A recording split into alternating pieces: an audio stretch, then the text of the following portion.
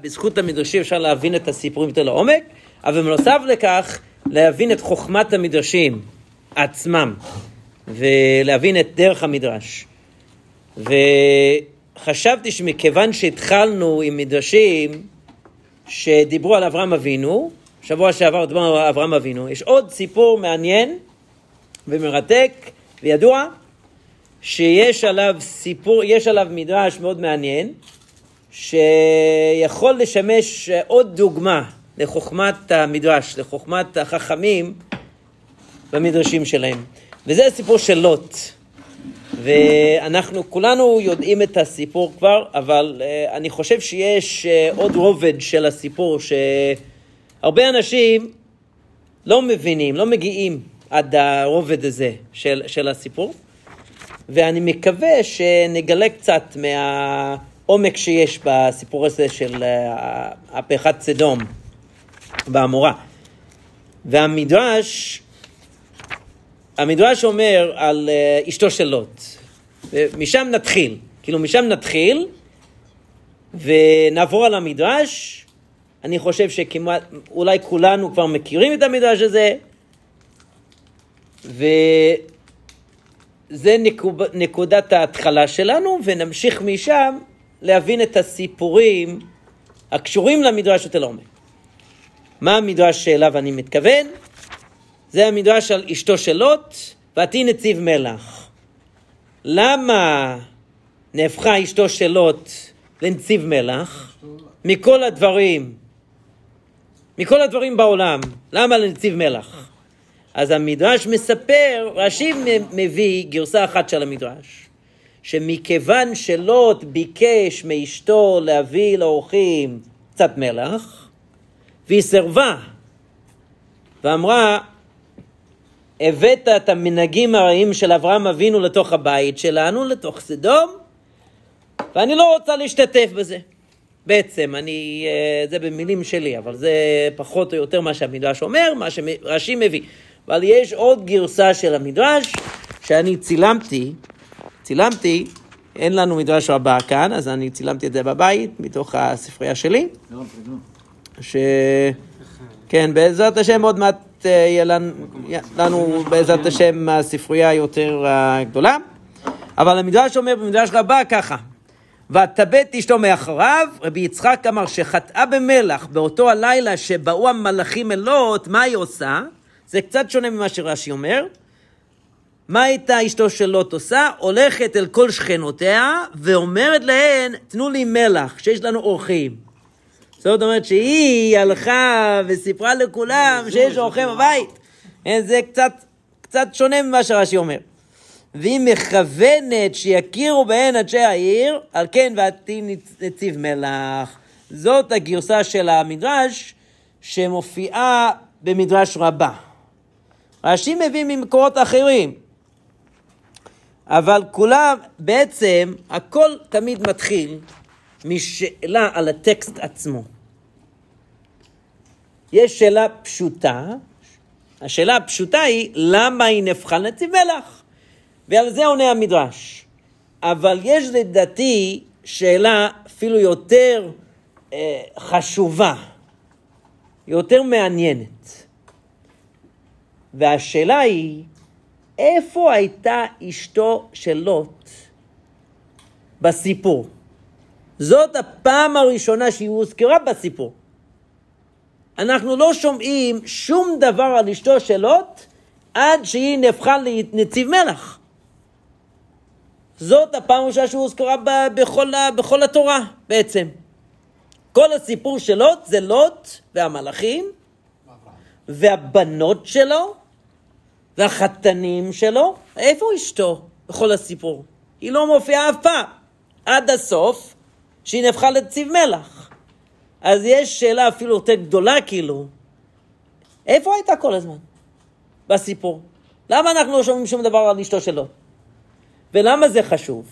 זה חשוב כי אם נעיין יותר בסיפור של לוט, אנחנו רואים שהסיפור של לוט מחובר בעצם, סיפור של אברהם אבינו. יש שני סיפורים שהם בעצם מוצמדים הם שמה, אפילו הם בפסקה אחת. אם תסתכלו בתורה תראו שאין רווח בין הסיפור של אברהם אבינו לבין הסיפור של לוט. זה הכל פסקה אחת ארוכה, מאוד ארוכה, אבל פסקה אחת. זאת אומרת שבמידה מסוימת כל זה סיפור אחד. איך זה יכול להיות סיפור אחד? אם נסתכל היטב בכל הפסוקים נראה שלכל דבר שהוזכר בסיפורו של אברהם אבינו יש משהו במקביל בסיפורו של לוט. חז"ל גם אומרים שהסתר פניו של אברהם. כן, שהוא היה דומה לו, וגם שהוא למד את המנהגים שלו מביתו של אברהם אבינו. אבל מתוך מה שאפשר להשוות בין שני הסיפורים, רואים את מה שלא שווה, מה שבניגוד לאברהם אבינו בסיפורו של לוט בעצם. ומה הם לא דומים? מה הדבר הראשון שאנחנו רואים בסיפורו של אברהם אבינו? הוא יושב פתח אוהל כחום היום, אנחנו רואים, כולם יודעים את הסיפור כבר כמעט בעל פה, אני מקווה, אני מניח, אוקיי? וירא אליו השם באלוני ממרא, והוא יושב פתח אוהל כחום היום, וישא עיניו וירא, והנה 3 אנשים ניצבים עליו וכולי וכולי, וירוץ לקראתם מפתח האוהל וישתחו ארצה. אברהם אבינו רץ לקבל את האורחים ולהביא אותם לבית שלו, לאוהל שלו. לאוהל שלו בעצם. זה היה הבית שלו. מה כתוב אצל לוט? לוט גם היה יושב כשהגיעו המלאכים. כשהגיעו המלאכים, לוט גם היה יושב. אבל מה? כשהוא ראה אותם מול עיניו, הוא קם. פתאום הוא קם. ואמרו, אתם חייבים לבוא לבית שלי. והם לא רצו לבוא איתו. הוא עמד על כך שיבוא איתו לבית שלו. בעצם הוא הכריח אותם לבוא. אז יש כבר הבדל אחד. אברהם אבינו רץ לקבל את האורחים להביא אותם לבית שלו. לא חיכה בעצם עד הרגע האחרון. הוא לא היה יכול לתלם. עד הרגע שהוא לא יכול לתלם מהעובדה שיש שם אורחים. ואז הרגיש בעצמו, כאילו, מה אני יכול לעשות? אני למדתי מביתו של אברהם אבינו, שחייבים להביא אורחים לבית, אז מה אני יכול לעשות? אני חייב להביא אותם, כאילו. והוא הכריח אותם לבוא. מה זה? למה? למה הוא עמד על כך שהם חייבים לבוא? הם אמרו, לא, אנחנו לא רוצים לבוא. למה? כי הוא הרגיש בעצמו, אני לא יכול לעבור בעצם על ההזדמנות לקיים את המצווה הזאת שלמדתי מאברהם אבינו, אני חייב. אז הם באים לבית שלו. מה ההבדל השני? אברהם אבינו, כשהוא מזמין אורחים לבית, הוא מכין סעודה כסעודת שלמה במלכותו. סעודה ממש משהו, כאילו בשר, סטייקים, לחם, קינוח, כן. ומה עוד? מה עוד? כל המשפחה של אברהם אבינו משתתפת במצווה הזאת. אשתו מכינה משהו, בנו מכין משהו, ישמעאל, חזרנו שזה היה ישמעאל. כולם משתתפים פעולה בהכנת הסעודה, בהכנסת אורחים, במצווה. כולם. בבית של לוט, מה קרה? לוט לבד, מה כתוב שם? הוא בא לבית שלו עם האורחים האלה, עם המלאכים. הוא הכין להם מה? מצות. זה כאילו הדבר הכי פשוט שיש. הכי פשוט. כאילו, מה זה כאילו, הוא לקח משהו מהמקפיא, כאילו משהו מהמקפיא, ושם אותו במיקרוגל, וזהו. כאילו, הכי פשוט, הכי קל, ואיפה המשפחה של לוט?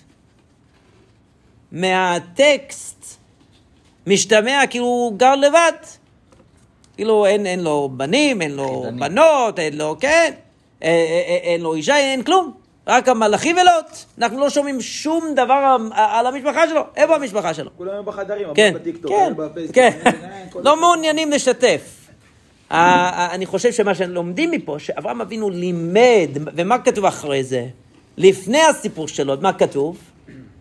שהשם גילה לאברהם מה הוא תכנן לעשות עם סדום ועמורה. הוא אמר למה?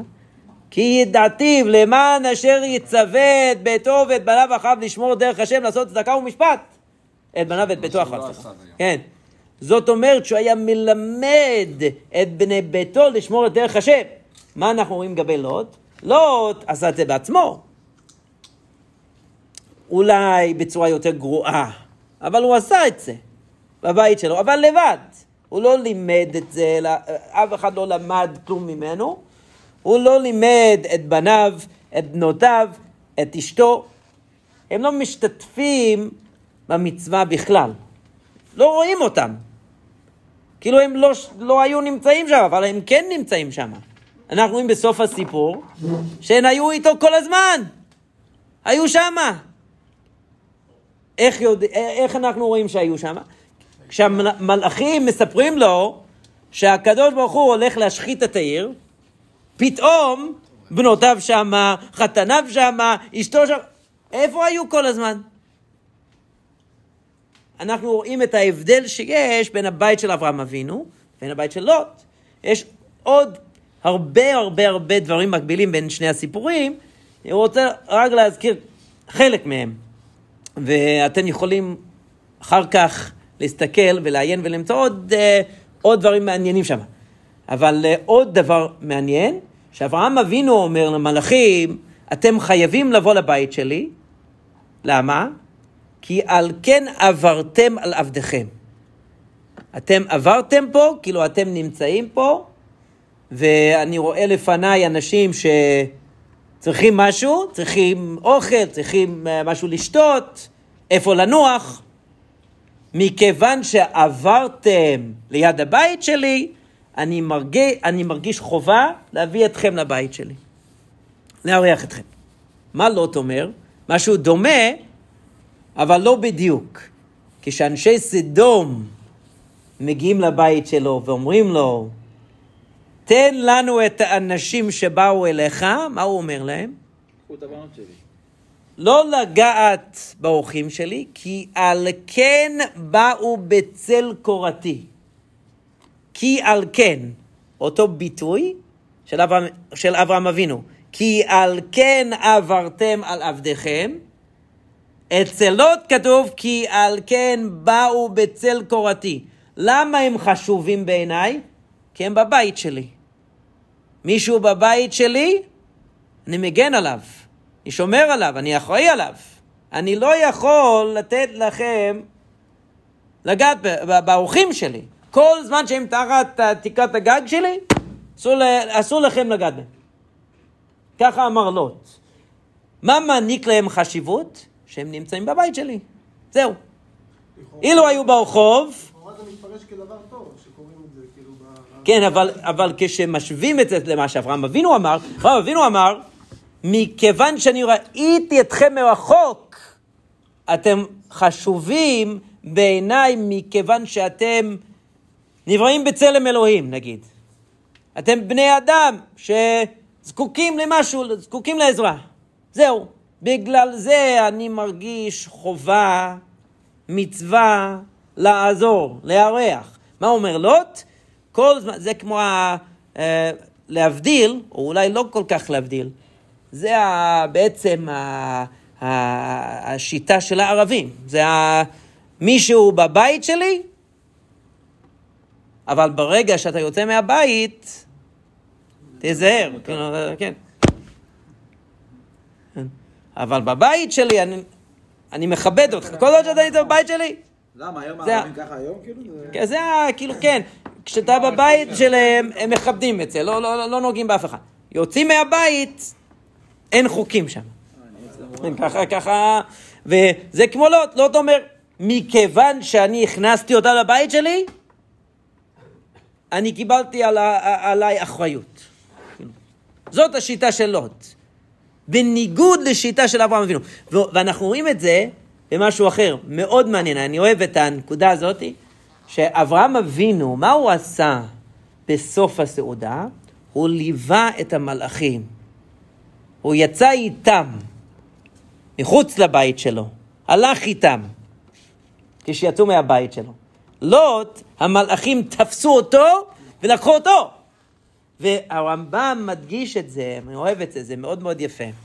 שהוא מדגיש את הנקודה הזאת בסוף הלכות אבל, שהוא מדבר על ההלכות של הכנסות אורחים. זה בסוף הלכות האבלות, מכיוון שזה קשור למצוות ניחום אבלים, כל הדברים שכלולים תחת המצווה והלכת בדרכיו בעצם, דברים של חסד, לעשות חסד, אז יש חסד עם המתים ועם החיים וניחום אבלים וזה, ויש גם ביקור חולים ויש גם הכנסת אורחים. הכל הוא שם ביחד בהלכות אבל בסוף, והוא אומר שם משהו על כל העניין של הליווי, זה מה שהוא קורא, מה שאברהם אבינו עשה, הוא אומר שמה, זה בפרק 14 של הלכות אבל, שכר הלוויה, זאת אומרת של האורחים, שמלווים אותם מחוץ לבית. כאילו, הזמנת מישהו לבית שלך, ובסוף הסעודה אתה אומר להתראות, והם יוצאים לחזור לבית שלהם, מצווה ללוות אותם. ללוות אותם. כן, והרמב"ם אומר ששכר הלוויה מרובם מן הכל, והוא החוק שחקקו אברהם אבינו, ודרך החסד שנהג בה. למה זה כל כך חשוב? זה החוק ללוות אותם אחרי הסעודה. מאכיל עוברי דרכים, הוא משקה אותן, הוא מלווה אותן, הוא גדולה הכנסת אורחים מהקבלת פני שכינה וכו'. אבל הוא אומר שזה הדבר הכי חשוב. למה זה כל כך חשוב? אנחנו יכולים להבין את זה כשאנחנו משווים את הסיפור של אברהם, הסיפור של לוט. כי לוט לא עשה את המצווה הזאת. אברהם עשה את המצווה הזאת. התורה מדגישה איך שאברהם אבינו ליווה את האורחים שלו, סוף הסעודה. מה זה אומר על אברהם אבינו? אתה חשוב לפני שאתה מגיע לבית שלי? אתה חשוב כשאתה נמצא בבית שלי? ואתה גם חשוב אחרי שיצאת מהבית שלי. אתה חשוב כי אתה נברא בצלם אלוהים. לא בגלל שאתה בבית שלי, כי זה הכבוד שלי. הבנתם? זה הכבוד שלי, אתה בבית שלי. אז כאילו זה משקף שאני... כן, זה כבוד עצמי. אני לא רוצה לראות, כאילו אני קמצן, אני זה. אבל כשאתה יוצא מהבית שלי, מה אכפת לי מה קורה לך? כאילו, מה יקרה לך אחר כך זה לא עליי. אברהם אבינו חשב אחרת. הוא מראה לנו שהדרך בחסד צריך להיות שאני דורג לך, כי אני מכבד אותך בתור נברא בצלם אלוהים.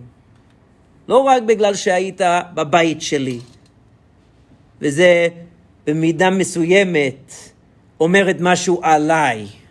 לא.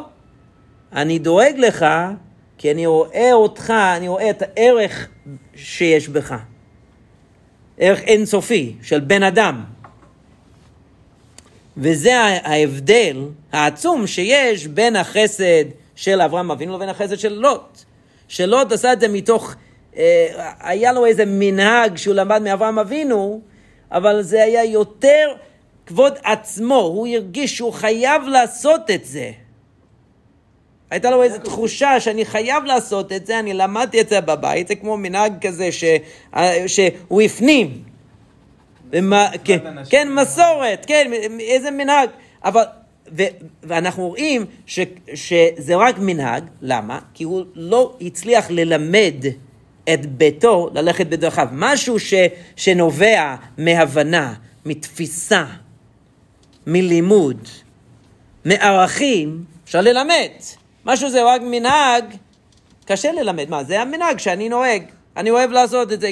איך אני יכול? אני לא יכול ללמד את זה. נהגים מרוקאים פה נכנסים יופי. לא, זה אמת. שאני רואה את ההבדל הזה בילדים שלי גם.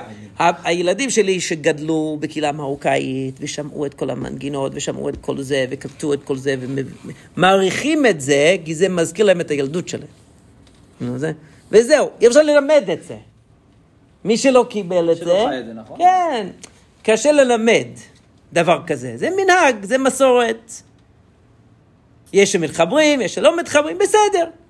אבל חוכמה, רעיונות, ערכים, אפשר ללמד. אברהם אבינו הצליח ללמד את זה, לוט לא הצליח ללמד את זה. אבל עכשיו נחזור לענייננו, לאיפה שהתחלנו. אשתו של לוט, איפה היא בסיפור? למה היא לא הוזכרה עד סוף הסיפור, שהיא נהפכה כבר אנחנו לא הכרנו אותה, והיא כבר ציב מלח. לא הספקנו להכיר אותה. כן? והמדרש מתאר שהייתה יותר מחוברת לדרכו של סדום, מלדרכו של לוט. או שהיא התלבטה בעצם. אנחנו רואים שהבנות של לוט, וזה משהו מאוד מעניין גם, עוד דבר מקביל בין הסיפורים, שבסיפורו של אברהם אבינו שרה צחקה, כי היא שמעה שתלד, והיא צחקה על זה, היא אמרה, איך מגיע לי משהו כזה, שהקדוש ברוך הוא יעשה לי נס, זה צחוק, זה לא יכול להיות, צחקה על זה. בנות לוט, או החתנים שלו, כתוב שם, והיא כמצחק בעיני חתניו. למה? כי הוא אמר, יש דין ויש דיין. על הרעיון שהקדוש ברוך הוא דן אותנו על מעשינו הרעים, זה צחוק. כאילו בעיני שרה, הרעיון שהקדוש ברוך הוא ילך לפנים, יעשה משהו מעבר, כאילו, בשבילה, היא לא יכולה, היא לא מוכנה לקבל את זה. למה לא? כי בעיניה, לא מגיע לי, מה אני, שהקדוש ברוך הוא ישנה את חוקי הטבע בשבילי? זה לא יכול להיות. או שהוא, אני חושב שזה מתוך ענווה, זה מתוך ענווה בעצם. כן, כן. כן, אני לא דורשת, לא מאמינה שיכול להיות שהקדוש ברוך הוא יעשה משהו כזה בשבילי, לא יכול להיות. כאילו זה מתוך ענווה, אולי ענווה יתרה, נגיד. יותר מדי. ובגלל זה הקדוש ברוך הוא אמר, למה את צוחקת? כאילו, אבל החתנים שלו, והיא כמצחק בעיני חתניו. כשהוא סיפר להם שהקדוש ברוך הוא משחית את העיר, בגלל המעשים הרעים של סדום, לא האמינו. שיהיה דין. כאילו, זה הפוך. כאילו, שיהיה דין. אבל הם חיו בעולם, הם חיו בסדום, במקום שהוא כולו, אתה מבין? כן. הכל מותר, אז זה נראה לך הזוי. במקום שאתה חי עם בהמות, אתה מרגיש בהמה. אבל רואים שיש עוד הפעם, כאילו, אברהם אבינו חי ככה, שאני לא מבקש שום דבר מהקדוש ברוך הוא. אני לא דורש שום דבר מהקדוש ברוך הוא. מה שהוא נתן לי, אני מקבל, מה שהוא לקח ממני, אני מקבל את זה, מה הוא אמר, לך לך מארצך, ממולדתך, תקריב את הכל, אני הקרבתי, כשהוא אומר לו, תקריב לי את הבן שלך, הוא מוכן לעשות את זה, כל מה שאני מקבל מהקדוש ברוך הוא, אני שמח לקבל, כל מה שהוא רוצה לקחת ממני, אני שמח לתת, זה הדרך של אברהם אבינו. הוא לא, אף פעם לא דורש כלום מהקדוש ברוך הוא בשבילו, בשביל עצמו. הוא לא שואל. אבל, כן, לא שואל. לא, זה ההפך. מוצאים אצל משפחתו של לוט, שהם אומרים, מה פתאום שהקדוש ברוך הוא יש לו מה? שהוא דן אותנו, על מה? כאילו, הם לא מאמינים שיש להם שום חובה, שום מצווה, שום אחריות על שום דבר. לא כמו אברהם אבינו שאמר, אני אחראי על כל מה שהקדוש ברוך הוא מצווה אותי, אני מקיים את המצוות שלו, מה שהוא אומר לי אני מקיים, אני עושה, ומה שהוא לוקח ממני, או מה שהוא דורש ממני, אפילו להקריב, אני מוכן להקריב. הם אומרים, מה שיש לנו זה שלנו. מה, הקדוש ברוך הוא פתאום רוצה לקחת משהו מאיתנו, מה פתאום? זה השיטה זאת התגובה בעצם של משפחתו שלו. אבל איפה אשתו שלו בכל זה? אנחנו לא רואים אותה. אז אנחנו רואים כאן שהמדרש לפעמים לוקח דבר כזה, שאלה כזאת, איפה אשתו שלו בכל זה? לא, הם לא רק עונים על השאלה הפשוטה, כאילו השאלה שאנחנו רואים בקריאה שטחית אפילו, שלמה היא נהפכה לנציב מלך. הם גם רוצים לענות על השאלה איפה הייתה. והתשובה שהיא מתלבטת בעצם. האם אני יותר מחובר למסורת של בעלי, או אני יותר מחובר לדרכה של סדום. והמדרש שמתאר אותה, מסתובבת בעצם בסדום, היא מבקשת מה? מלח. לקיים את מה שלוט ביקש. כאילו לוט ביקש מלח לאורחים, אז היא הולכת לחפש מלח, אבל תוך כדי היא גם מודיעה לכולם שיש שם אורחים. כן, אז היא בו זמנית, היא גם עם לוט וגם עם אנשי סדום. למה שלא תגיד שהיא תמימה מדי, כמו שאמרת בהתחלה? מה? אולי הייתה תמימה, הייתה אולי מענבות יתר. לא, אבל כתוב במדרש שהיא עשתה את זה בכוונה. לפי המדרש הבין שהיא עשתה את זה בכוונה. במדרש יש אורחים. מה? סוג של שנה, שינה. לא, המדרש עצמו אומר שהיא עשתה את זה כדי להביא אותם, כדי להודיע להם שיש שם אורחים, שיתעצבנו ויבואו. כן, זה מה שכתוב במדרש מפורש. אני לא המצאתי את זה, אני לא הכנסתי את זה למדרש, זה מפורש שמה. אז אם כן, אז המדרש בעצם, כן, בפנים הייתה יותר מחוברת לסדום. כלפי חוץ, התנהגה כאילו היא לפחות מקבלת את מה שלוט עושה, למרות שהיא לא אוהבת, נגיד שהיא לא אוהבת את המנהגים הזרים שלוט הביא לתוך הבית שלה, אבל היא מקבלת, סובלת. אוקיי? אבל עצם זה שהיא ברחה איתו. כן. מה זה אומר? מה זה אומר? נכון. אז היא יוצאת, זה בדיוק הנקודה. זה בדיוק הנקודה, מה שמור אומר. זה בדיוק הנקודה. זה מה שנקרא רגע האמת. נכון? וברגע הזה, מה היא תעשה? כן.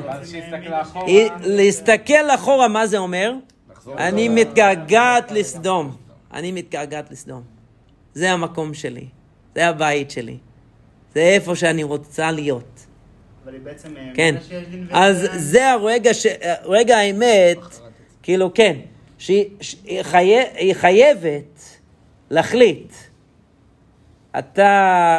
כאילו את רוצה להזדהות עם אנשי סדום, או עם לוט, שהוא הולך פחות או יותר בדרך של אברהם אבינו, לפי הבנתו, לפי תפיסתו. ולמה דווקא מלח? אז המלח, לפי פשוטו של מקרא, זה מה שנפל מהשמיים. כאילו, מי שקורא את התורה לפי פשוטו של מקרא, זה כתוב, גופרית והמלח וזה, כאילו זה מה שנפל מהשמיים. אבל לפי המדרש מביא את זה כדי להעביר למה היא קיבלה עונש כזה. שלפי הפשט היינו יכולים לתרץ שזה מה שנפל מהשמיים, אז זה מה שנפל עליה. ובעצם היא נהפכה לנציב מלח בגלל מה שנפל עליה, מן השמיים. אבל המסר שחז"ל רוצים שנבין, זה שמה שהיה בפנים, התלבטות כזאת, האם אני מזדהה בעצם עם אנשי סדום, או עם לוט.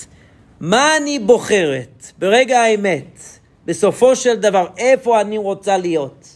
עם מי אני רוצה להיות?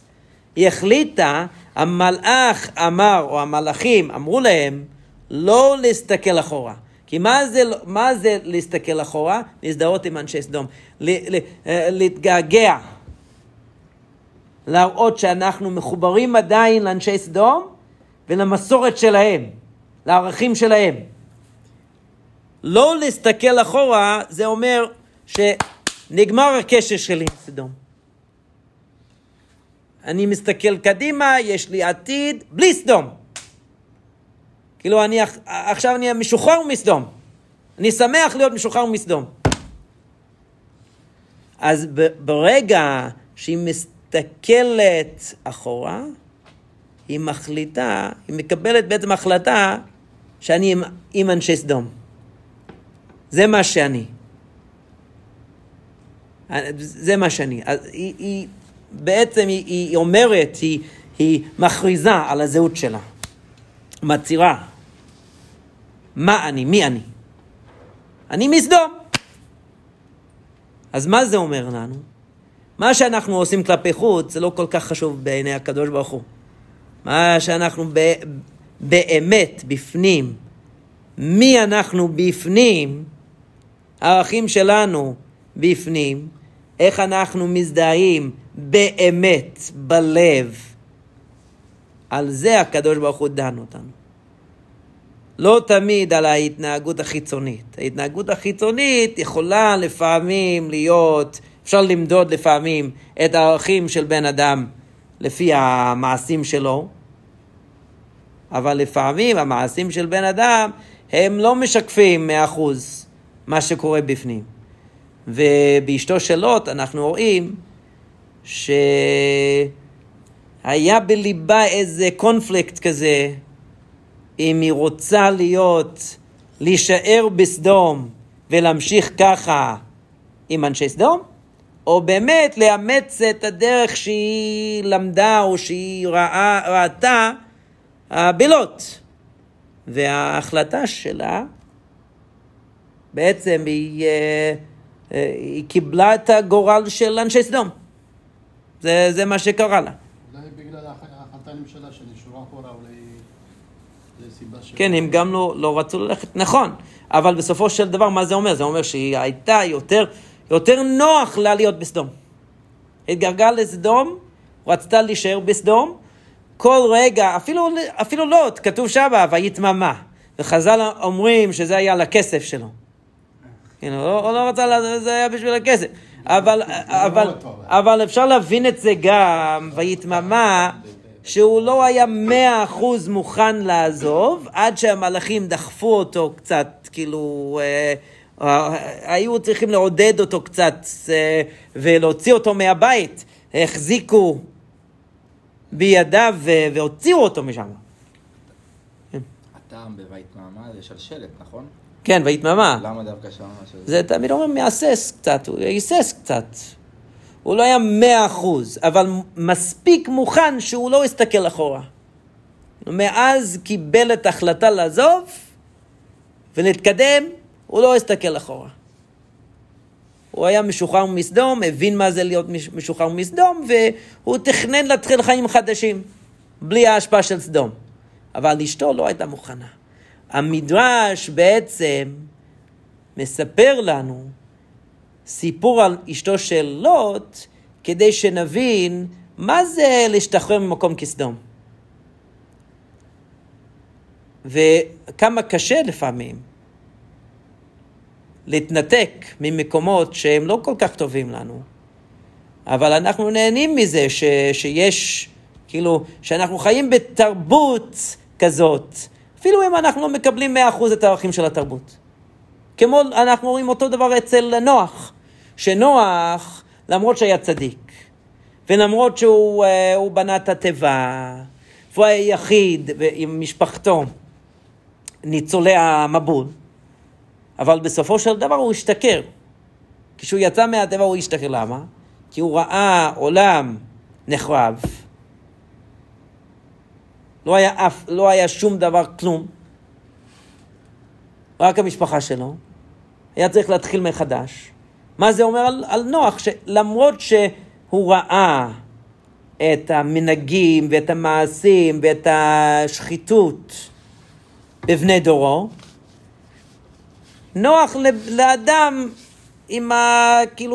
עם התרבות שהוא גדל איתה ושהוא מכיר ושיש אנשים סביבו ויש כאילו לא להיות לבד.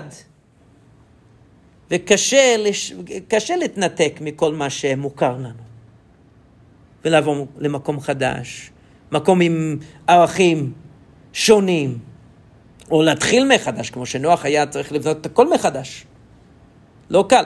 אז אפשר להגיד כן, הוא ראה שכל בני דורו כולם היו רשעים. מגיע להם מבול. היו רשעים. לא אהב אותם, לא כיבד אותם, אבל יש איזו תחושה של נוחות עם אנשים בסביבה שמוכרת לנו. וככה לוט גם הרגיש כך בסדום. הרגיש נוח בסדום, אבל הוא מוכן להשתחרר משם. אשתו? לא. ותמיד אנחנו צריכים לשאול את עצמנו. וזה גם, אפשר להגיד את זה בקשר לתשעה באב, אנחנו מתפללים על המשיח, משיח, שיבנה בית המקדש, שתבוא הגאולה. אני דיברתי עם מישהו פעם שאמר לי, אנחנו מתפללים על זה כל יום, אבל אני לא בטוח שאני רוצה שהמשיח יבוא.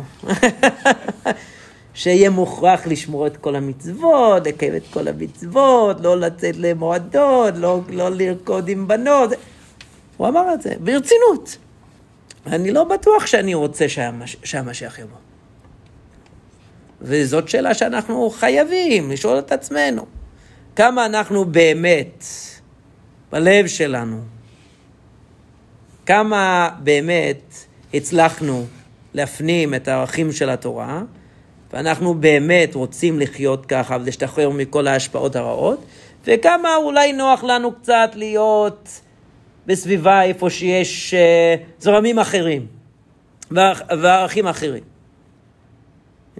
וזאת השאלה שהעסיקה את אשתו של לוט בעצם, את לוט גם, אבל את אשתו יותר. עד כדי כך שבסופו של דבר הוא לא הצליחה להשתחרר. אבל המדרש, מה שיפה במדרש, שהמדרש מתאר את מה שקרה בעצם בלב של אשתו של לוט. אבל בלי להזכיר את התחושות שלה, בלי להזכיר את הרעיונות שלה, בלי להזכיר את המחשבות שלה. מתוך תיאור של המעשים שלה, אנחנו מבינים מהמדרש מה היה קורה בראש שלה בעצם. ואנחנו יכולים ללמוד הרבה מהמדרשים האלה. כי אחרי מדרש כזה, אחרי לימוד מדרש כזה, אנחנו גם יכולים להסתכל פנימה ולשאול את עצמנו אותן שאלות. איפה היינו עומדים אילו היינו באותו מצב של אשתו של לוט? והיינו מוכרחים לקבל החלטה באיזה צד נהיה. מה היינו מחליטים? איפה היינו נופלים? זה מאוד חשוב, אני חושב שזה מחוכמת המדרש, מה שאפשר לראות.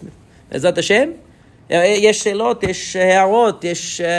כן. מעניין שלוט, אז עשה את התיקון של אבא שלו, כי הר"ן הוא גם אותו דבר, שאל אותו לגבי האם הוא כופר בעבודה. נכון, כן. שנה יש, אז הוא נכון, הוא התלבט, כן, הוא עבר מן הצלת, כן. אז אני איתו, אם לא, אז לא. כן, נכון. הוא נשרף, כי הוא לא היה שלם. כן. זה היה כלפי חוץ, כאילו כלפי חוץ הוא...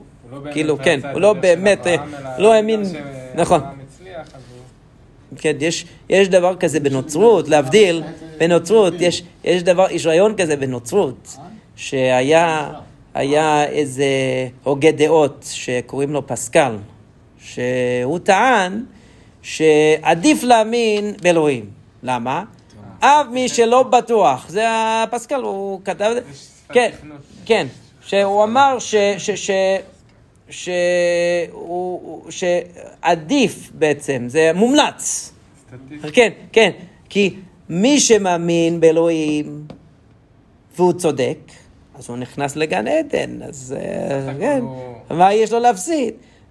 אבל מי שלא מאמין באלוהים והוא לא צודק, אז הוא הולך לגיהנום. זה לא טוב. אז עדיף, מומלץ, להאמין בשם, כאילו להאמין באלוהים. זה כאילו מבחינה פרקטית. אבל זה לא אמונה שלמה, זה לא אמונה אמיתית, זה לא אמונה בשם. זה... כן, זה... מה הכי בטוח מבחינתי לעשות? אני אאמין בשם כדי לנצל מגיהנום. אבל זה לא אמונה שלמה. וזה מה שהר"ן בעצם הוא עשה. הוא אמר, אם אני רואה... כאילו הוא לא האמין, אילו היה מאמין באמת, היה הולך עם אברהם אבינו. אבל הוא אמר לעצמו, מה שנראה לי הכי מוצלח, כאילו אני אלך בדרך הכי מוצלחת, והוא ראה שאברהם אבינו הצליח, אז הוא הלך איתו. אז זה לא היה מבוסס על אמונה שלמה.